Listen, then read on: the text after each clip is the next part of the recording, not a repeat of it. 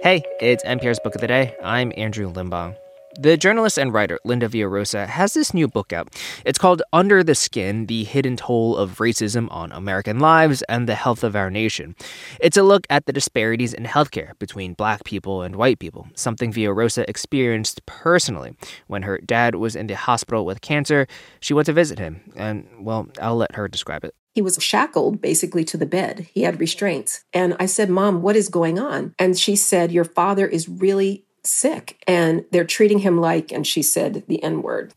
Villarosa talked to Karen Grigsby Bates from NPR's Code Switch team about how COVID only made these differences more stark, and how it's not even about just what happens in the hospital or the doctor's office, but the long-term health effects of dealing with racism every day.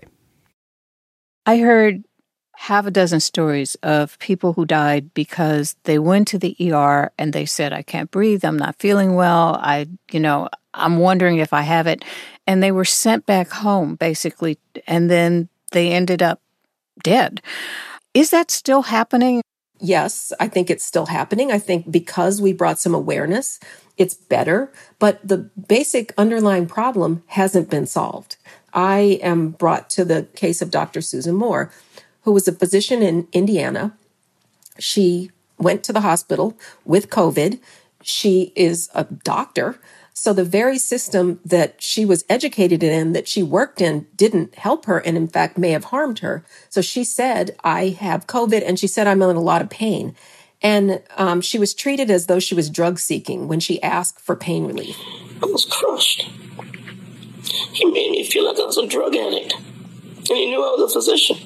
And what really struck me is throughout that recording, her refrain was, this is how Black people get killed. This is how Black people get killed. So she left the hospital and she died. We've been told that before vaccines, COVID recovery was determined largely by a number of factors that are described as comorbidities. In the beginning, doctors were saying, well, why aren't you taking better care of yourself? I'm wondering if there's been some nuance now applied to thinking about that. I think that right now there is more of a textured understanding, but I think still the basic problem is, to me, threefold. One is the problem of the healthcare system itself. Even though there's plenty of resources, there's not enough empathy and there's discrimination baked into it. The second thing is we live in segregated communities. We live in places that were harmed a century ago, partly through redlining, partly through contract buying in Chicago, where my mother was from, and nobody could really own a home. So these communities are ones that aren't that healthful. In other words, the air might be dirty because they are near a polluting facility. The other thing is the idea of weathering. So weathering is the idea that fighting against discrimination day in, day out ages you prematurely. Each time an incident happens, it fires up the systems of your body, including your blood pressure, your cortisol, your stress hormones, and even your pulse rate. So if that happens over and over and over, as it does in the case of people who are Black in this country, it weathers the body the way a storm might weather a home, knocks the shutters off, chips the paint. If we are weathered, which is a kind of premature aging, then it's not a shock why we would have worse COVID outcomes at younger ages. Another place we see racial disparities is in maternal and infant mortality rates. You actually followed a Black woman, Simone Landrum, into the delivery room in New Orleans, and you described, beyond the numbers, an issue with how she was treated. Can you tell us about that? One of the things that struck both the doula, Latona Giwa, and I at the beginning was they interviewed her multiple times, and they said, how many children do you have?